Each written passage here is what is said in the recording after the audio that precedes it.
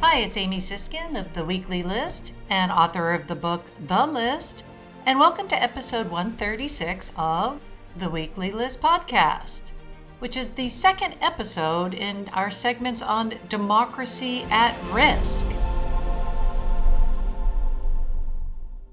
And why have we shifted to democracy at risk? Well, we spoke in our last episode about it being very clear that the Republican Party is not going to right itself. How many folks, including myself, thought after Biden took office in the inauguration that people like Liz Cheney would rise again and the party would become a typical political party and not a cult that has based itself on misinformation and conspiracy theories. That has not happened. Things continue to be very troubling. We spoke in prior episodes about how 7 in 10 Republicans believe that Trump won the election.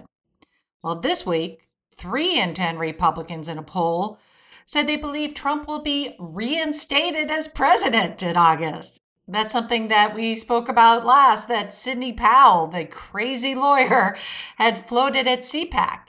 And now that belief has become relatively widely held in the Republican Party, even though it's completely false and has no basis in fact.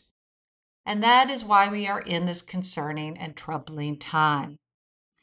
The continued efforts by the Republican Party to deny that the insurrection happened.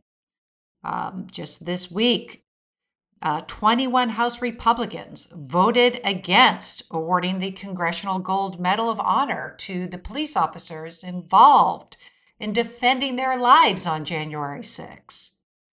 So the importance of writing down history, because the Republicans are trying to repaint what happened on January 6th as tourists being in town and not that bad. And let's forget that this was an unprecedented act where a mob tried to overthrow our democracy. Violence in our House and our Senate and nearly hung our vice president at that time. But now Republicans are in the process of efforts to rewrite history. But again, the purpose of this project and this podcast and the list, we will not let that happen. And again, I reference the last photo on the Weekly List website for the section called After in January, is a picture of that mob at our U.S. Capitol. And believe me, it was very real, and we all watched it happen, and we cannot let them white boy history. But this is where we are, folks. We have 2 sets of facts and increasing evidence as the weeks continue that the Republicans are setting up to make 2020 a dry run for 2022. And so many of us thought that we were, beyond this attempted coup and authoritarianism, but now it looks more like we're in the 3rd inning. 14 states with GOP legislatures have passed measures of voter suppression. And again, folks, that's nothing new with the Republican Party. This has been going on for, decades, for most of the last century, since Black men got the right to vote, that then the Republican Party or its predecessor were trying to take away those rights. And so that is not new. But what is new in these bills, in addition to suppressing the vote, is quite simply they are trying to redetermine how the vote is counted. So the Texas case, we spoke a little bit about that last episode.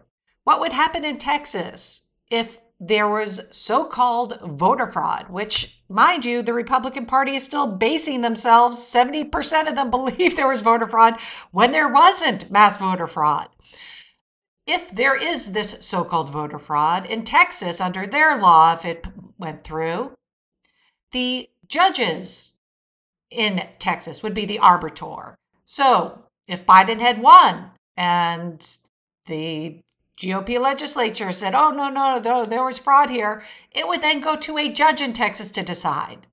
And they could overrule the will of the voters. In other states, the GOP legislatures would decide. Imagine that. They're setting up provisions where if there is, again, this non-existent so-called voter fraud, that the Republican legislatures could overturn the vote of their own constituents. These are the kind of things that are happening in the light of day. And so many of us are wondering if this is, again, whether 2020 happened, we came in some ways close to an overturn of our election, but what they're doing is trying to take what did work and what didn't work and fix what didn't work ahead of 2024. The Democrats now are in control of the House and Senate. They have a chance and have passed in the House legislation that would take on some of these issues, and it's stalled in the Senate. If the Senate doesn't pass, then these state laws will stand. AG Garland came out this week and said he will double the staff in the Department of Justice to pursue litigation against some of these laws, but it won't be enough. So there's a lot of pressure where we sit today, myself included, being put on our senators to get their act together and pass something to protect the right to vote. Because what happens? We are a quarter way through this first 2-year period of Biden's administration. If we lose the House and Senate, which is increasingly likely with voter suppression and the ability to overturn results starting in 2022, then we lose the chance to do anything about this beyond what the DOJ does. So if it sounds kind of dire, it is kind of dire. And people like me and other activists have been calling and emailing and whatever we can with our senators.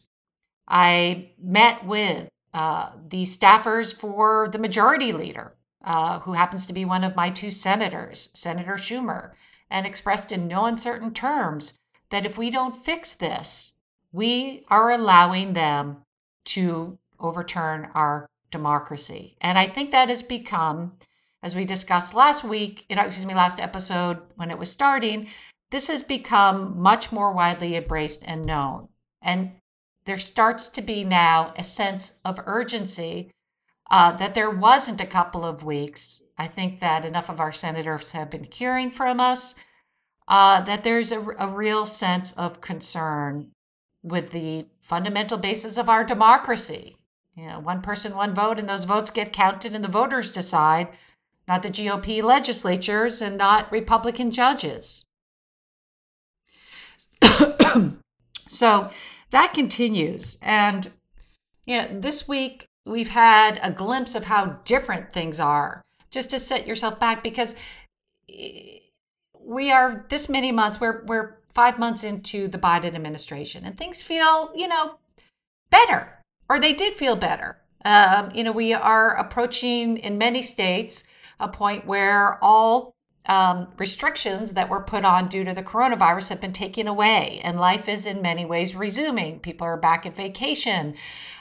People are back at baseball games and hockey playoffs and all the rest. But it still has this feeling of us standing on very fragile ground and this feeling of anxiety rising. And we had the G7 this past week, and we started to just, see the comparison of where we were 4 years ago versus today. And you've realized how absent Trump's voice is without social media. Facebook decided this week he will not be allowed back on for at least 2 years from when he was suspended. And then at that point, he still has to prove that he's going to be different and not using the social media platforms for hate and to provoke violence, which is what happened on January 6th. So things feel quiet. You don't hear from him. You just see the Republican actions that make it very clear that this is very much still Trump's party. And this is a cult party that continues to base what they do on this lie, this big lie that the election was stolen from Trump. It's the basis of everything that the Republican Party is currently doing. So it even got to the point this last week where one of the conservative columnists at the New York Times, Rose Douthat, wrote a column titled, "Are We Destined for a Trump Coup in 2024?" And the best he could do to defend that we're not is to say, well, it's premature to say that, which doesn't lend much comfort, premature. But that's just, again, this widespread acknowledgement that something is not right here in this moment. For the first time since the Biden administration, in the last couple of weeks, we've had major bombshells come out of our news media. Something that I had been lamenting and others have been lamenting and noticing is during the Trump era, our media was so great at breaking these stories and bringing us the truth as things, quote, leaked out, as Trump said. But the truth started to come out and they were able to report to us on what was happening.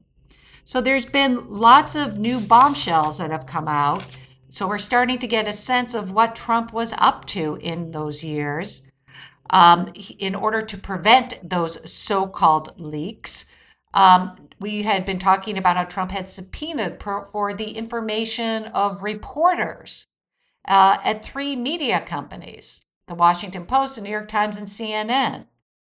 We also this week learned, because of reporting, that Trump had also subpoenaed the House Judiciary Committee members, Democrats, Adam Schiff, who was the chair, or the chair of that committee, as well as Eric Swalwell.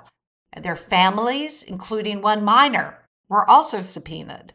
We also learned from reporting that even Trump's White House counsel, Don McGahn, and his wife in February 2018 had their private information subpoenaed. So all of that is coming out. We also know now through reporting that Trump and his staff emailed Jeffrey Rosen, who you'll recall took over for William Barr in the days after the election and before inauguration. He was the deputy AG and Barr resigned, and he eventually took over as AG in that window period. But reporting indicated that 10 days before he assumed his role, that he started to be bombarded with information from Trump, Meadows, and other staffers asking him to pursue the big lie and these fake charges. Other reporting has come out, as well as House Oversight Committee emails and records being released as part of their investigation, that indicates it was also something widespread at the DOJ, where they actually had a senior member who was on their side and wanting to have the DOJ be Trump's tool and bring some sort of lawsuit to the Supreme Court about these fake conspiracies, as well as pursue conspiracies at some of the states. But again, these efforts to overturn the election. And it came that close that we needed to have a threat of Trump replacing Rosen with one of his lackeys, where on a Sunday afternoon call, Rosen and another groups of senior staffers said they would all resign in protest, and Trump was talked down from doing that. But then we know in the days later that we had the insurrection. So then that led to just a violent attempt to deal with it through violence. So all of this stuff is coming out. House Speaker Nancy Pelosi said that what has come out goes beyond even Richard Nixon, that Trump was undermining the rule of law. So as that reporting comes out, it makes us question, where is the accountability? There's also a widespread feeling now with this anxiety that we worked for 4 years to take back the House, to take back the Senate, to take back the White House, and therefore have the White House and the President Biden pick an attorney general. And here we are, and nothing has happened. Zero consequences. There are some investigations. The DOJ Inspector General will investigate the act of subpoenaing Eric Swalwell and Schiff and Democrats. And, that happened under Barr as well as Sessions. So that will be investigated, and the House will hold hearings on that as well, and the Senate. But there have been no consequences. So there's this feeling of helplessness. Also, there's concern with Attorney General Garland. We started to talk about that in the last episode. Since that time, he's continued to side with, I guess the notion is, the institution ahead of justice. He will be defending Trump. The DOJ will step in and defend Trump in the E. Jean Carroll defamation lawsuit. The DOJ also will defend religious institutions that discriminate against LGBTQ individuals. And there's a long list of items, at least some we talked about last week and new ones, where it just appears that in this period of time where we have an attorney general, that Garland is really concerned about the institution and is taking no steps of accountability. It's gotten to the point where even off the record, senators are speaking out against it, saying that they're displeased with Garland's not pursuing pursuing internally at the DOJ how people let this happen. Separation of branches, folks, how the DOJ was able to be manipulated as Trump's tool to go after Democrats and the media, and how we prevent this from happening again. Nothing has come about, and there's a sense of impatience and anxiety around lack of action from the DOJ. Interesting reads this week. Jennifer Taub, who is a legal analyst, wrote about how this is the Tylenol moment for Garland. And she said, quote, "His legacy and our trust that no one is above the law in America are in peril." So, that is a feeling that is more widespread from, I'm no legal expert, didn't go to law school. Plenty of people who did go to law school are really concerned about what is happening here. And the fact that if Garland doesn't put steps into place, we've always talked about through this project that norms need to be codified. If measures aren't put into place, this will have been a dry run for the next attorney general appointed by an authoritarian wannabe to continue to spy on members of Congress and our media and other acts. We need to have things put in place to prevent this, which was another article out by Dahlia Litwick, another attorney and constitutional law expert, who wrote about the prices of no consequences for Trump. And all of these stories are they're taking the fact that if we move on, and there is some feeling amongst some that we should just move on and write things again in the way that they used to be before Trump. But that's not enough. There needs to be accountability. There needs to be measures put in place to ensure this doesn't happen again. Dahlia's piece talks about how Trump tested these new limits. And so he knew what he could get away with.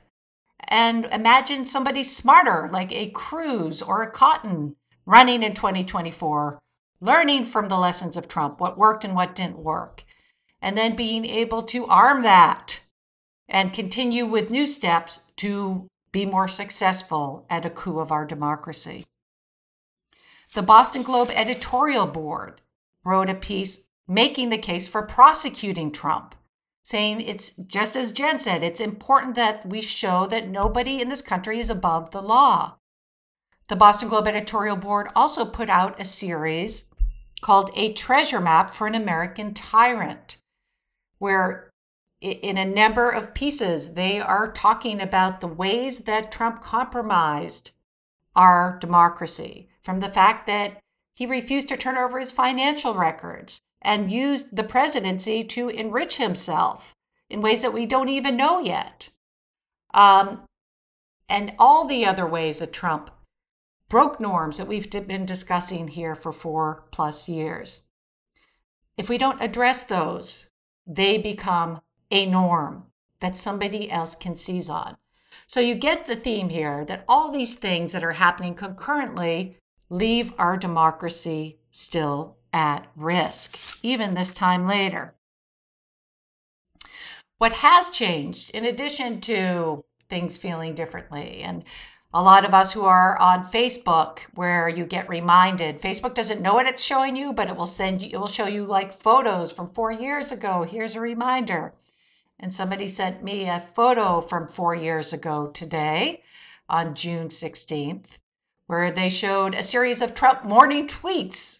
And the craziness, that is what we woke up to every day for those 4 years. Yeah, the lies, the conspiracy theories, the breaking of the law, the shattering of norms. And we don't wake up to that now. We wake up to calm and how things felt before Trump. But again, it's this bifurcation of, well, great, we're here now. What happens if we don't address any of these things? And the Republicans take the House and the Senate. We have no ability to do anything. And then we're just waiting out the last 2 years until we approach what looks like an election. But, as we say in places like Turkey and Russia, they hold elections, but they're not fair elections. So the importance of getting things done. Our place in the world has been restored in many ways. Again, we had the G7 this week. Biden went. He was seen in photos in a collegial way with our former allies. And of course, there's a level of concern still with our former allies, as there is with all of us. Is this fleeting? Is returning to democracy something that America did for a short time, but only to be undone again? And that concern is expressed out loud, as opposed to Trump, who worked fastidiously to add his Putin friend, the Putin puppet Trump, and make it the G8. Well, Putin wasn't there, but Biden did meet with Putin. And what a difference 4 years makes. You remember 4 years ago, Trump met with Putin. Putin handed him a soccer ball. Trump said out loud in front of the media in a joint press conference that he believed Putin over U.S. intelligence, that Putin hadn't interfered in our election. And all of those shocking moments and gaslighting that we endured for those years. Well, that's done. Biden did meet with Putin behind closed doors, held 2 separate press conferences after. Biden addressed the media separately. So we're back to the point of that being normal and our allies appreciating. And you can see the photos and how different even their facial expressions are of our NATO allies compared to the cantankerous relationships they had with Trump pushing the leader of Moldova aside and talking about the NATO dues and putting down our allies. But we all stand on shaky ground. Notably as well, Benjamin Netanyahu was finally taken down as leader in Israel. And his parting words were, this was the, quote, greatest election fraud, end quote, in the history of democracy. So his exit sounds familiar, a lot like the former guy's exit. So we continue in the world order to have this sort of balance between who's going to win, the authoritarian regimes or democracy, what will prevail. And as the world sees it, it's uncertain where America stands on that.